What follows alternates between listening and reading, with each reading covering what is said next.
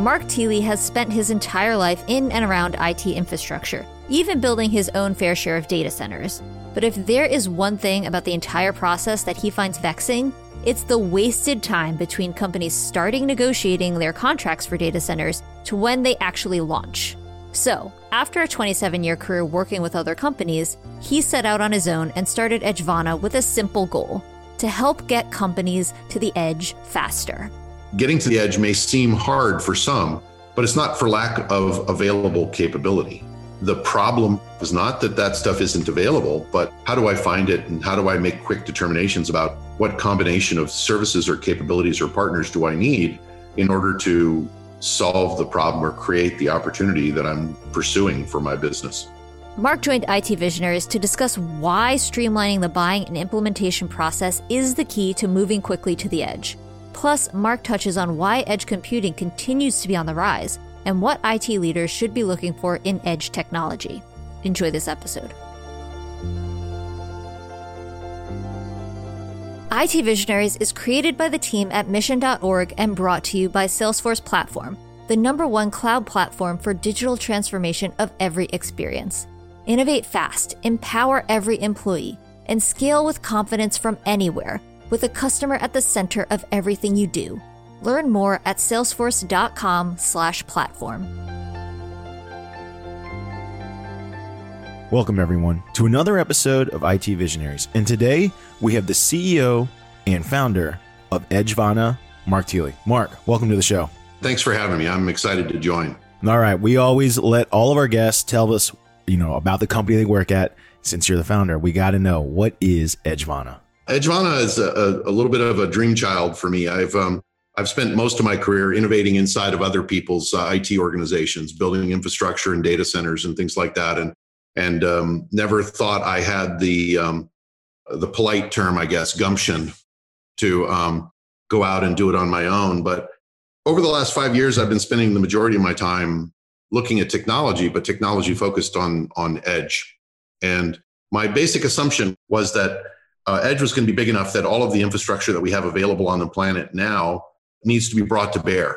And that the best way to expand the market is not by forcing everyone to build new for every opportunity that might expand to the edge, but rather leverage existing infrastructure that has, to some degree, beginning to go fallow because of changed buying behavior. People buying for edge, people buying for digital transformation are no longer buying the neighborhood data center. That's not their strategy anymore. So I thought with the thousands of data centers around the world, individually, each one of those data centers may not seem all that important, but connected, they offer an enormous opportunity to the customer and people trying to deploy and or exploit at the edge, or even deploy because of greater technology adoption through digital transformation.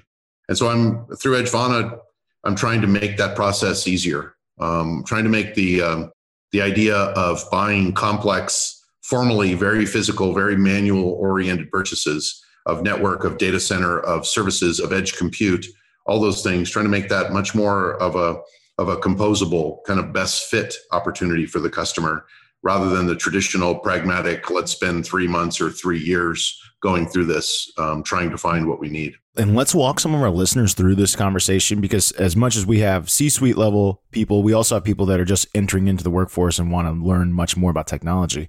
One of the key words you've used is the idea and this concept of edge. I'm going to kind of say what I know about it, and then I'd love to hear your interpretation. So the whole idea of edge is that your compute resource moves closer to basically who needs it. So everywhere I am, instead of sending a signal back to an HQ or sending a signal back to like Ashburn, where all the public cloud service providers are located at, that latency and time between the moment I want information, the moment I get information, that's the whole point of edge, is bringing that whole resource closer to me, so I basically effectively can work through massive data sets, through bigger applications, through bigger utilities, closer, faster, and more seamlessly. Now, the other thing I understand about data centers is it's bought and sold kind of like real estate. So because the reason why I bring this up is because you talk about how you're approaching it in a different way. And you would have to, if I wanted to, let's say, locate a resource in a local data center, I'd have to call them up. I got to rent what they call a cage. I got to put my equipment in there. You said network is not readily available. Might be surprising to people that even though you bought in space edge at a data center, you would then need to order connectivity. If you wanted to connect to public cloud, you'd have to order a direct connect. That might take I've heard it takes months. It can take months to even get a direct line into a public cloud service. So this is where it is. The idea of edge is that all the compute and resources closer to you. But the reality of data center purchasing is that it's very piecemeal, let's say. And it's like you have to fill out orders and it takes time. It's not like public cloud services where I say, I want to spin up a server. I click a button and it's there. If I were to build an edge compute center close to me, I'd literally have to go shopping for equipment. This is like a lot of steps. Yep.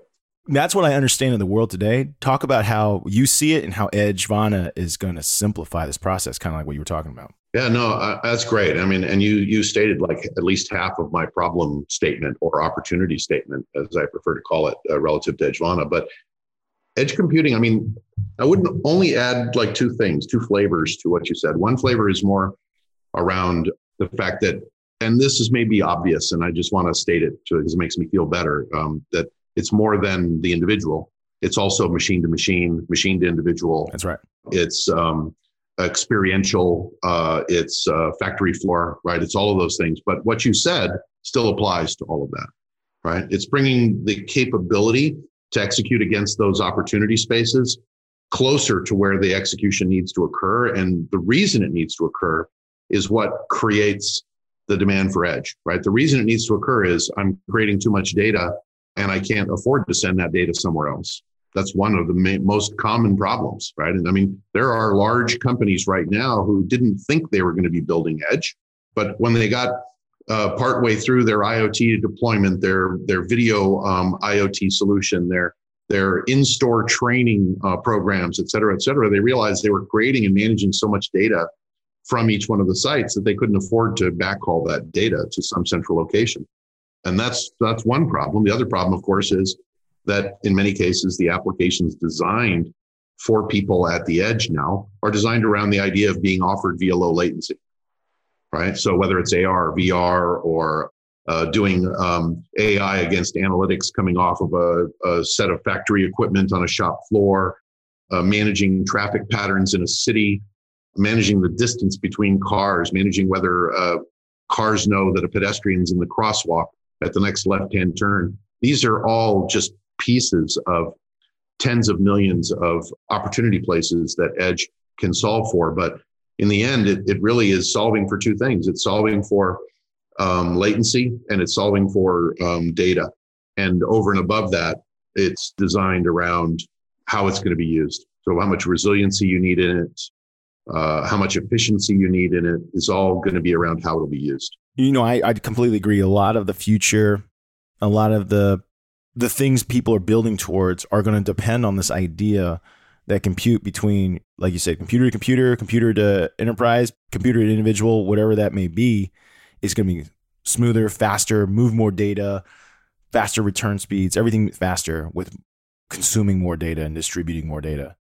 So then I want to ask you, what is Edgevana's role in changing the way data center infrastructure, where you purchase data? What is Edgevana's role going to be in making edge compute come to a reality? Yeah, realistically, the way I see edge happening is not by some single large application that is you can justify spending millions on infrastructure for in deployment, but rather by a lot of little $1 opportunities.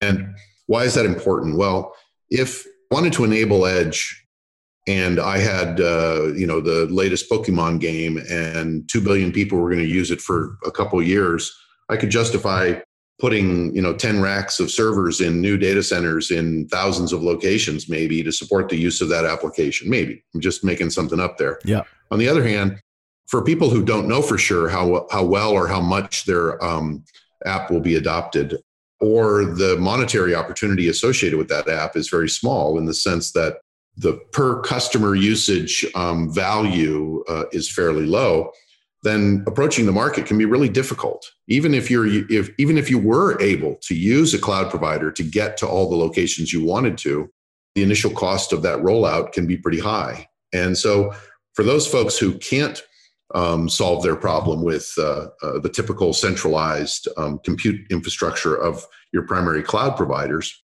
What I'm hoping to be able to do is, for lack of a better description, put the easy button on being able to string together the locations that you want to be able to deploy your equipment. Now, whether that equipment is yours, in partnership with some other supplier, built in partnership with Edgevana, any one or all of those things are options. But the primary goal for Edgevana is really just to simplify how you get access to that market. And why is that important? Well, we touched on it a little bit at the beginning. To kind of repeat, for those folks who haven't done a lot of data center purchasing, it's generally speaking a very painful, oftentimes serial process, very contract heavy. The due diligence, depending on what kind of application you're deploying, the due diligence for each data center can become problematic. And so if for the average buyer, getting into one data center can take 3 to 6 months or longer, what are you going to do when you need 10 or 20 or 100 data centers? You can't possibly support the idea of sending teams of people around the world or teams of agents around the world to identify 100 different suppliers for your 200 locations because of your location requirements, and then have to worry about managing all of that due diligence, managing all of those contracts, managing all the separate billing, managing separate tools that allow for access and visibility into those data centers. All of that stuff becomes an enormous burden. And back to my original point, if I'm trying to roll out just a few servers or half a rack or one rack in a lot of locations, there's no way I can afford that kind of front-loaded, long time to value cost. It just doesn't make sense. And so Edgevana is really trying to help solve for that problem and give people faster access, whether they need 3 data centers in 3 specific locations or 300 data centers in core cities across Asia and Europe and Africa. We're here to help do everything we can to simplify and shorten the time for acquisition. So how does the future state how's it going to work? Because like you mentioned, there's tons of service providers, there's tons of locations. Everyone's got their own agendas, contracts. Are you negotiating with all these different providers, how they have to plug into Edgevana? I'm just curious. This is what's so fascinating, because anytime, I think we all agree that when you can simplify a process, everyone wins. But the reality is you have to get all the suppliers to abide by that process, right? That's right. Amazon works because every person who ships and fulfills through Amazon follows their rules. Yep. And that is true for every marketplace, right? Uber is easy because every driver agrees to list their car, to have insurance. Like they have unilateral support among drivers. Otherwise, it can't be on platform. So is that the game plan? I'm curious how you're approaching this because it's a massive problem. I'm curious how you're approaching solving this and making it simple to buy. Yeah, the initial effort, longer term, will probably morph as we get more folks on board and we get more buy-in and more proof of concept. But the initial focus will be, I don't want to call it a half measure, but this a vast improvement over how it's done with existing process, will be a form of centralized contract management with the goal, depending on the provider, depending on the unique customer requirements. But the goal in most circumstances would be that the customers and buyers would use a common contract that we have developed with specific amendment opportunities for special services that might be offered by the operators. But even the special services will be labeled and tagged so that they can be standardized across the multiple copies of the same contract, so that the operator and the customer still know what they're buying and know what they're protecting from each other. But from a buyer perspective, the process for executing the contract and managing it after the fact is dramatically simplified. So how did you recognize, or how did you start thinking about solving this problem of the different things that you could potentially be involved in? Because I didn't know if this was something you experienced firsthand or is something that you heard quite commonly from your peers. I always want to dive into how CEOs, founders approach which problems to solve, because of course there's tons of problems to solve. Yeah. To be honest, I've had experience on the buy side and on the sell side, right? So I've bought from data centers and I've built data centers and I've worked for a data center company. And I was frankly always frustrated by some of the things that people just take for granted. the time it takes to get to an agreement between an agent and a buyer and the data center supplier, the time it takes to, once that agreement is reached, to get to installing of hardware. All of those things I considered to be real problems, but they weren't mine to solve necessarily, especially after I left the data center business space. But I looked at the larger space of buyers and thought, this can't be acceptable long term. And I'm a little bit of a data center junkie. Mm-hmm. I mean, I've been around data centers for a long time. My brother-in-law and I even founded an organization for data center owner-operators called Data Center Pulse, which we ran actively for about 5 years, from 2008 to 2013. And so I have a kinship with data centers and with the folks that run and operate and sell data center space. And I thought, the best way for creating competition in the market and solving customer problems at the same time is to help these data center operators be more viable and visible to the customer community in the same way that infrastructure is more viable and opportunistically acquired by customers now, because they can acquire it either as hyper-converged infrastructure, they can acquire it as managed service, or they can acquire it via cloud. But any one of those capabilities or options for the buyer would easily be considered a dramatic improvement over what we would have been doing 15 years ago, before the first S3 instance was created, or before the first true hyper-converged infrastructure stack was created. And so I'm trying to effectively bring that kind of same thought process to the data center world and the services that support the data center world, because there's two things in the world. Well, there's a lot of things in the world that I dislike, but two of the things that I really don't like in the world is waste, and waste that has a potential negative impact on the environment at the same time, right? So if we don't effectively use the infrastructure we've already built around the world because it's not easily consumable, what's the alternative? The alternative is either the market doesn't grow as fast as it could, or people build net new. And as far as I'm concerned, and I'm stealing a quote from Christian Bellotti of Microsoft, but as far as I'm concerned, the best data center ever built was the data center that you don't have to build. I like that thought process. The one thing that I wanted to add to it is, since the advent of public cloud, because I think the analogy to compare it to buying real estate is exactly the best one, because I think all of us have probably either rented an apartment or purchased a home. It takes a long time. So when public cloud first became available and you could just, I need storage, I just sign up for storage. Instantly, I got it. Oh, I need to add a server. Instantly, I got it. I need a web server so I can show it to a lot of people. Instantly got it. I need DNS so I can make sure my application's as accessible as possible from anywhere in the world. You just turn on a couple services in public cloud and now you got it.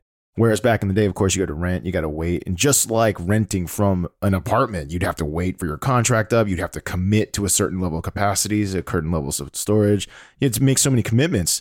So public cloud, of course, when it first came out, then you also had people saying, oh, data center's dead. But then and then you also had people that also on the other side of the coin said, no, data center will rise, public cloud. No one's ever going to want to depend on shared services. And yet here we are today, 2020, and data center and cloud are on the rise. Why do you think that's happening? Yeah, a lot of what we've been talking about is a good definition for why it's been happening, right? But I think it's a question that many in the industry would love to have the perfect answer for. My answer to why they're both on the rise is a little bit of a combo. Try to give you maybe 3 or 4 potential answers that may, in fact, all be combined to create the right answer. But one is that enterprises are unlikely to, as a rule, entirely, meaning all enterprises, give up all of their compute infrastructure. It's just unlikely to happen. Not before something really magical with centralized AI, where you just talk into a computer and it figures out everything else you need to do because it's that smart. And you never need an application running in your building anymore. When that'll occur is anybody's guess. But until that happens, a lot of organizations, for any number of reasons, whether it's protection because they think they should be worried about lock-in, whether it's protection because they feel that if they give away the keys and economics or opportunity changes, rebuilding what they had will be too hard, or whether they recognize that some of the applications they have are really old and are unlikely to be updated, but the data that supports them and other applications is all on premise. And if they move that data to the cloud, they'll be paying for it in the cloud and they'll be paying to run it on premise. So these, among other things, are some of the reasons why data centers will continue to exist and continue to grow, whether in the enterprise or certainly in the colo space. Now, when you throw edge into the mix, that exacerbates the problem or creates the opportunity, depending on your perspective, that says that the cloud providers and even the large data center providers, as you pointed out early on, Albert, about Ashburn, have tended to build in centralized locations. And while many customers enjoy very good latency to and from a public cloud in North America, many customers experience north of 80 to as much as 160 milliseconds of latency to a given cloud, even in North America. When you think about North America, certainly it's a big country, but it's also practically covered in cloud, it would seem, right? And so when you think about that from a global perspective and you think about the demand for lower latency associated with edge or the amount of data that will be created at the edge and the cost and complications of attempting to centralize that data for any kind of real-time analytics mean that data centers that are within earshot almost of where the customer is working or where the machines are creating data become a requirement. And the economics of many of the biggest players, their economies of scale, their actual business model doesn't easily support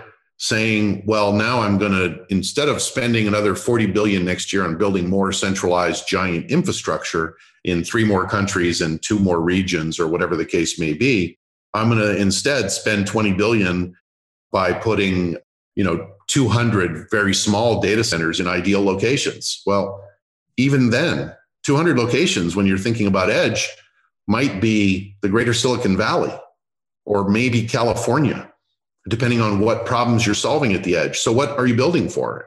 And how many can you afford to build? So I could go on and on with this problem statement, but all of that has led me to believe that we're going to need all of the infrastructure that we have available to us. We're going to end up building even more. We're going to build more networks. We're going to build more data centers. But the best opportunity for us to expand the edge market, digital transformation efforts that go into unique locations around the world, localized economies that don't have excellent local cloud providers or managed service providers.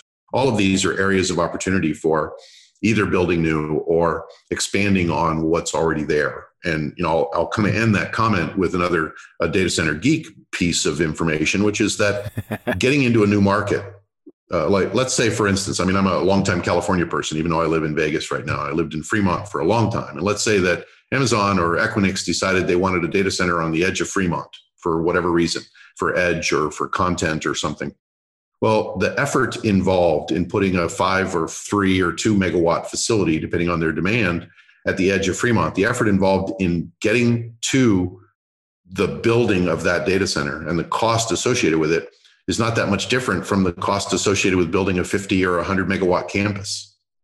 I'm not saying the two cost the same, but the due diligence, the effort involved in getting power and permitting and tax abatements and identifying the right site and doing trenching and hiring labor and all of those things to get started in that location end up costing very similar to what their economies of scale model would be in building a large campus. So it's just not economical to think that cloud providers, independent of partners or large data center providers like Equinix or DRT or whatever, can afford to just randomly start building hundreds of locations around the world, right? It has to be, for them to do that, it would have to be customer-driven demand, meaning I have a megawatt and I'll pay you to put a data center with more capacity than that in a particular location.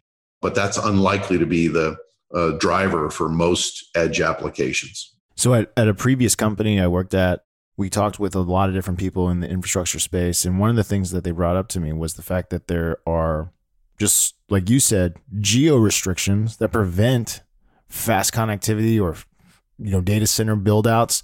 You mentioned Fremont. I've heard Vancouver is similar. Yep. There must be something happening in Silicon Valley because everyone always talks about how while Silicon Valley is the hub of software development, it actually has slow connectivity for everybody. People always talk about that. Yeah, it's true. When was the last time you tried to drive with a single provider on your phone service across all of Palo Alto and be able to maintain your call? Yeah, it just doesn't happen. And so one of the things I think about is when people use network edge computing, they use usually really big transformational technologies, data intensive technologies, things like AI, things like automated vehicles. Automated vehicles with the fully automated vehicles, meaning and then there will be, depending on who you talk to, like we talked earlier about, debates on where will compute be. Will compute be at the edge? Does compute have to be in the vehicle, which makes the vehicle the edge? But then you need network connectivity to carry all that data back to central resource that can send back any signals that say like, hey, based on my current data analysis, you need to change your driving like this or like that. You mentioned before the distance between vehicles. There's a lot, obviously, that needs to happen in order for fully AI vehicles to happen. When you think about a problem of that size, in that case, yes, if you're in a dense area, likelihood it works is good, but no one wants to know that their vehicle doesn't work as they drive out into the country, right? Right. As they go away from the central hubs, your vehicle's automation goes down. Yep. How do you think, there's no one way to solve this problem, but I'd love to hear your opinion on how problems and solutions like that will get solved. And I also want to dive into your opinions on, do you think, because I kind of have a feeling that a lot of software developers are taking connectivity as well as how far the edge has actually gone. They're almost making an assumption that's always going to be there. That like, I will be able to put a compute resource there. I will be able to have connectivity at the location, when we know that that's not quite true yet. And it's not true in the United States, and it's certainly not true in other countries, like even first world countries, developed countries like Brazil. There's plenty of places that don't, that don't have the resources that you would think. Yeah, no, it's a great question, and potentially difficult to unpack with a simple answer. But yeah, to your point about like the compute on the cars, as an example, you could say it could be compute in the car, it could be compute in your handheld device, it could be compute on your wristwatch, any of those things, or even improved compute in a solution that is in an event center that allows for virtual visibility and 3D visibility to the floor of the event center, so where your friends are, how to get to the venue that you want to get to inside the event center, et cetera, et cetera, et cetera. All of those things are opportunities for localized compute and edge. I think, again, this is just Mark's opinion, and Mark's opinion might be supported by a significant amount of history, but it's still just opinion, is that the better we make our devices, the reciprocal impact is the more compute we need to support them. Yes. Not the other way around. I agree. Right. And so people ask me all the time, I go, Mark, the smartphone is getting so smart. Pretty soon we'll just be able to do all the stuff on it. No, just the opposite. The smarter you make it, the more things you can do. The more things you can do, the more things suppliers want to be able to do for you to augment the value of that device. And that's true with virtually everything I've ever worked with. Right. And so unless we get to the point where city dwellers can just, carry around a throwaway plexiglass computer that's got a chip in the corner, and the rest of it is just screen that interacts with the surrounding environment and allows your profile to make calls and get access to data and stuff like that starts to happen, which it could, there's likely to be more and more compute created in order to facilitate the capabilities, the improved capabilities of compute that are in vehicles, compute that are in stoplights, compute that is in light poles, compute that's in the park bench, for lack of a better description. There will be just more and more of that. And again, I could, bore everyone to tears with continued examples in that space. But to answer the other part of your question, which is about getting to the edge, I think a lot of developers are in two camps. One is that they're not even sure how to get to the edge. What does that mean? What would they do to get to the edge? Who would they buy from? What solution is potentially the best option for me? It's not as if there's a standard approach for building a EC2 instance or something. It's not quite the same relative to edge. Are you building with WASM? Are you building with web protocols? Are you building on top of a VM? Are you building with microservices? Are you going to be using Lambda? Are you going to be using a homegrown functions as a service type of capability? Is it a data heavy app? Is it not? All of these things will drive, not just obviously your design requirements, but what kind of vendor partners or personal initiative you'll have to undertake in order to make it successful.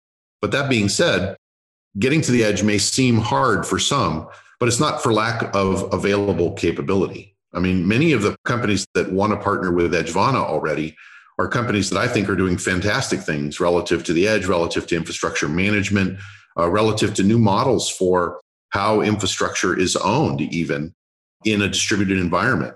And the problem for most, again, is, to repeat myself, is not that stuff isn't available, but how do I find it and how do I make quick determinations about what combination of services or capabilities or partners do I need in order to solve the problem or create the opportunity that I'm pursuing for my business. So for our listeners, I want to dive into a little bit about your background, because you've had an awesome career. I won't call it long, but it's a long career. It's okay. Talk about your background and what you've been up to over your career that's led you to this point. Because you had mentioned earlier before that you've been in the data center business quite a bit. Yeah. I'm a little bit of a unusual character in the data center space, or I should say in the technology space, in the sense that I started in a data center, in a mainframe data center. Yes, I'm that old. In the late 80s. And then I got out of that business entirely and basically started my career over again at HP doing PC support. And I mean, I could barely spell PC at the time. I had no idea. I wasn't a tech geek. I wasn't tearing apart Commodores at home or building a network at my home in the 80s or anything like that. I just worked on a mainframe. And when I was done, I went home and watched TV like everybody else or read a book. And so I decided that when I left the mainframe environment because of the acquisition by HP of our company, that I should start over and start looking at more modern tech. And so I got into client server. I quickly realized that I was never going to be the guy that tore apart Windows kernels and rebuilt machines from scratch, or took to loving Unix so much that I would sleep with a Unix doll next to me at night. I knew I wasn't going to be that person. And so I decided I'd reached my level of incompetence and became management material. And as a manager, I was recruited. I mean, before I became a manager because I was recruited by my boss to start a help desk for the divisions at HP I worked at. So I got some experience doing that. And then I just expanded to taking over the PC team and building a web development team, one of the first internal web development teams that built successful solutions during the early 90s for HP. I had global responsibilities that included places like Singapore and Bubligin and Ipswich, England, and across the US. And by the time HP and Agilent split, when I was still there, I had been put into a job with 400 employees. Not all of them were HP employees, but nonetheless, 400 people that I was responsible for in some way across a broad number of divisions in North America. And so I've had this across the board infrastructure experience of everything from building and deploying a PC and managing images on a PC to deploying in a data center, to building a support solution, to putting networks in, et cetera. And then after leaving HP, I joined a startup kind of the same way I usually buy stocks, which is I joined at the top and sold at the bottom. And so I joined a network equipment startup in 2000. I was recruited out of HP and joined them as their head of IT. And all seemed good, but that only lasted for about 10 months. And then the bottom fell out of that market. And I was out in the cold. And I got fairly lucky and found an opportunity as director of infrastructure for Gilead in Foster City. And that experience at Gilead taught me as much in 5 years as I'd learned in the previous 15. We went from 200 million in sales at the end of 2001 to 2 billion in sales at the end of 2005. And building the infrastructure globally to support that from a engineering perspective, which is, technical speak for lab equipment, to building global networks, to putting in new data centers, to establishing standards for local infrastructure and how to work in data centers and how to deploy applications and all that kind of stuff, getting all of that kind of experience, to then leaving that, planning to take some time off, but then that lasted for an entire weekend, and I got recruited to be interim director of infrastructure for Brocade. And 6 weeks later, they told me I needed to become the director of infrastructure in a more permanent role. So I did that. And then I got some experience not only working in building on the team that they had there and creating better relationships between that team and the applications team and the customer base. And frankly, forming some fantastic relationships with some of the people I worked with there who still exist today. But also being responsible for all of the activities that lead up to day one for an acquisition. And in this case, an acquisition that was as big or maybe slightly bigger than the company I worked for, Brocade, in the acquisition of big data. And so I got, again, just an amazing amount of experience pulling those two companies together from an infrastructure standpoint, and took that to where I was recruited to VMware to solve infrastructure logistics for the engineering team of all things. So I've got all this data center, all this infrastructure experience, and I'd been a VMware fanboy since 2002. So I thought, okay, I got to take this job. So I went over there and tried to solve their logistics problem for getting engineering equipment purchased and put into the data center, and managed to get that from 97 days down to about 33 days over the course of my first couple of months on the job. But then realized that they had no department that owned responsibility for data centers. So I built a department and then built a strategy and then built data centers for VMware. They didn't have anybody worried about asset management across IT and engineering. So I built a department for that. They didn't have common function for integration of acquisitions. Every time they did it, it was like it was starting new each time. So I built that. And so I again, a tremendous amount of experience over just a brief period of time at VMware, a little over 2 years, when I then left and joined a friend's startup, a cloud management company. And these guys, so far ahead of their time. I could, still barely spell cloud at the time. And they were already doing policy and governance for data sovereignty across multi-cloud environments and stuff. And it's 2010. And that was really the very problem, is that they'd created a solution for a problem that nobody knew they needed yet and wouldn't know they needed for another 8 or 9 years. And so that was problematic. But managed to get recruited out of there to work at a data center company in Las Vegas, which is eventually how I ended up in Las Vegas. And again, got more experience in the data center space, learned some fantastic new strategies and capabilities in the data center world, and worked on projects that involved building in Milan and Thailand, and helped build the ecosystem of suppliers within the data center. And so just all of those things, long story short, brought me to working at a container management company managed and owned by Derek Collison, where my ideas around edge really began to take shape. And why I say I'm weird and why my background is strange is the sense that I'm not a data center geek in truth, because I couldn't talk to you about the details of airflow management, or I couldn't build a one-line wire diagram for the power distribution in your data center. Nor could I build the software that manages something like even the very beginning of Amazon's cloud.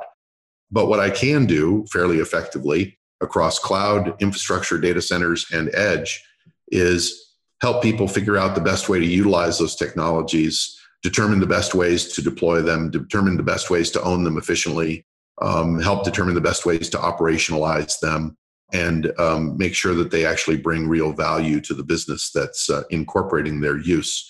And that's, kind of how we got to where I am today. No, I love it. And every single place you went, like you were very clear in describing the scaling mode. I think that was like the common unanimous theme, is like this level of scaling requiring more infrastructure that's providing you that experience. I'd like our listeners also to know that Mark's got, this guy, you are an advisor in this subject to so many startups as well, or different companies. I won't call them startups. You are leaned upon quite a bit for this level of expertise. So I appreciate you doing the show with us today. No, I appreciate that. Thank you. No, I enjoy contributing to the industry, whether it's in an industry body like being on the board of CNCF, or helping out as the chair for the technical committee at the International Data Center Authority.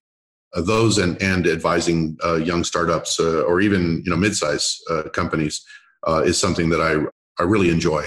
Well, listen, Mark, right now it's time for our listeners. Now that you've shared some of your business experience, it's time for them to get to know you a little bit more personally. It is time for the lightning round. The lightning round is brought to us by Salesforce Customer 360 Platform, the #1 cloud platform for digital transformation of every experience. Mark, this is where we ask you quick questions about things you're interested in beyond cloud and edge and data center. I'll start with your Twitter profile. It says that you list a couple different things on it that are unique or fun. Scotch, you're a foodie, cigars, and coffee. Tell me, what's your favorite scotch? My favorite scotch, I mean, if I just had to pick one all the time, it would be Macallan 18 probably, both for a combination of flavor profile and cost. Now, if you're going to have a nice Macallan 18, what are you eating with it? Because you're a foodie as well. Yeah, I to be honest, I don't eat a lot while I'm drinking scotch. Okay. More often, if I'm consuming anything, it might be a cigar with the scotch. And that's a common pairing too. So yes. Then I'm going to have to also ask you, what's your favorite stogie? Again, if I just had to pick one, it would be a Cuban Cohiba, Siglo 4. That's my single favorite cigar. A Montecristo number 2 is fantastic. There are a bunch of other fantastic cigars, and they don't all have to be Cuban. But if I had to pick just one, that would probably be it. Now, Vegas is a great town to be a foodie. What's your favorite restaurant to eat at? Wow, Vegas does have a lot of great restaurants. You know, I'm like most of us. Taco Tuesday is something of should become a national holiday, right? So, you know, I could pick, you know, like Michael Mina's restaurant inside the Bellagio is fabulous. I've been eating at Michael Mina restaurants, you know, since he was the head chef at Aqua in San Francisco. So I love his cooking. He's something of an artist. And there are other fantastic high-end restaurants. I mean, Cut in the Venetian from a steak standpoint, or even Michael Mina's Steakhouse in Mandalay Bay. If you're looking for a fantastic experience and an amazing steak, these places are just fabulous. For Japanese, high-end Japanese, Mizumi's in the Wynn is fabulous. But if you're looking for just really, really good Japanese at a very good price, you go to Soho Sushi on Jones. And if you want that killer taco, you really just have to have that amazing gotta have it al pastor with everything on it, street taco. You go to Taco y Taco in Henderson. I love it. You got a recommendation. It sounds like for just about every cuisine, every price point. Oh, absolutely. Ask me about Thai. Ask me about you name it. Italian. I'll pick something for you for sure. So the next time anyone goes to Vegas and you know Mark, hit Mark up. He'll give you a nice recommendation. As a tech leader, we assume you also consume and utilize quite a lot of gadgets and gizmos. What are some gadgets and gizmos that you are really excited about, whether you already own them or you're looking forward to them, being available to the market? You know, I'm excited and a little bit disappointed in my latest acquisition of an iPhone 12. Oh, really? We got to hear about this. Yeah, I'm really excited about the camera. I mean, I love the camera. Although in some low light pictures, I've got to figure out how to either apply the right filters or get the camera to take the picture so it doesn't look artificially lighted, right? But realistically, their camera is magic in low light. I mean, even to the point of, because it stitches the pictures together, taking what otherwise would be, fuzz or out of focus portions and cleaning them up as part of the process is just amazing. But the phone itself has not come without problems associated with still getting screen locks occasionally. Battery life isn't quite what I was hoping. And I've also been a Mac user for a long time. And I was a PC user for many, many years before that. Came to really enjoy using the Mac, but again, not super happy with the Mac 13-inch. The battery life has been, I'm lucky to get 2 or 3 hours out of it if I'm doing video and stuff without a connection. But other than that, from a technology, I mean, I love the tech going into smart homes, but I'm frankly terrified of things like Echo and Google Talk and things like that, because for the dumb reason, I know that my data is collected everywhere already, but it just scares me to think that there's something in the house that's listening to me all day long, and it's not just my cell phone. Not multiple devices at any point. Or if you, when we talk to CISOs, they often talk about security entry points. Like we just talked to one of the top people at Barracuda. He's like, yeah, every time you bring a smart device into your house, you're just opening a doorway. Yeah. There's no way I'm putting my door locks on somebody else's computer. I'm not doing it. Not yet. Well, listen, Mark, man, we appreciate you sharing your vision, sharing your background and your history of what data center is. Thanks for sharing what you think Edgevana can do for CIOs everywhere that are looking to easily buy and access compute or whatever they need to move closer to the edge. And for all of our listeners, if you're ever in Vegas, now we know, Mark, bring him a McClellan 18. He'll never turn that down. Absolutely. Bring the Sagano 4. Right. And if you need a recommendation, he's your man. He definitely knows where to go get whatever cuisine at any price point in Vegas. Absolutely. I appreciate that. Mark, thanks for doing IT Visionaries. No, thanks for having me. I really enjoyed it. Thanks a bunch, Albert. IT Visionaries is created by the team at mission.org and brought to you by the Salesforce platform, the #1 cloud platform for digital transformation of every experience. Build connected experiences, empower every employee, and deliver continuous innovation with the customer at the center of everything you do. Learn more at salesforce.com/platform.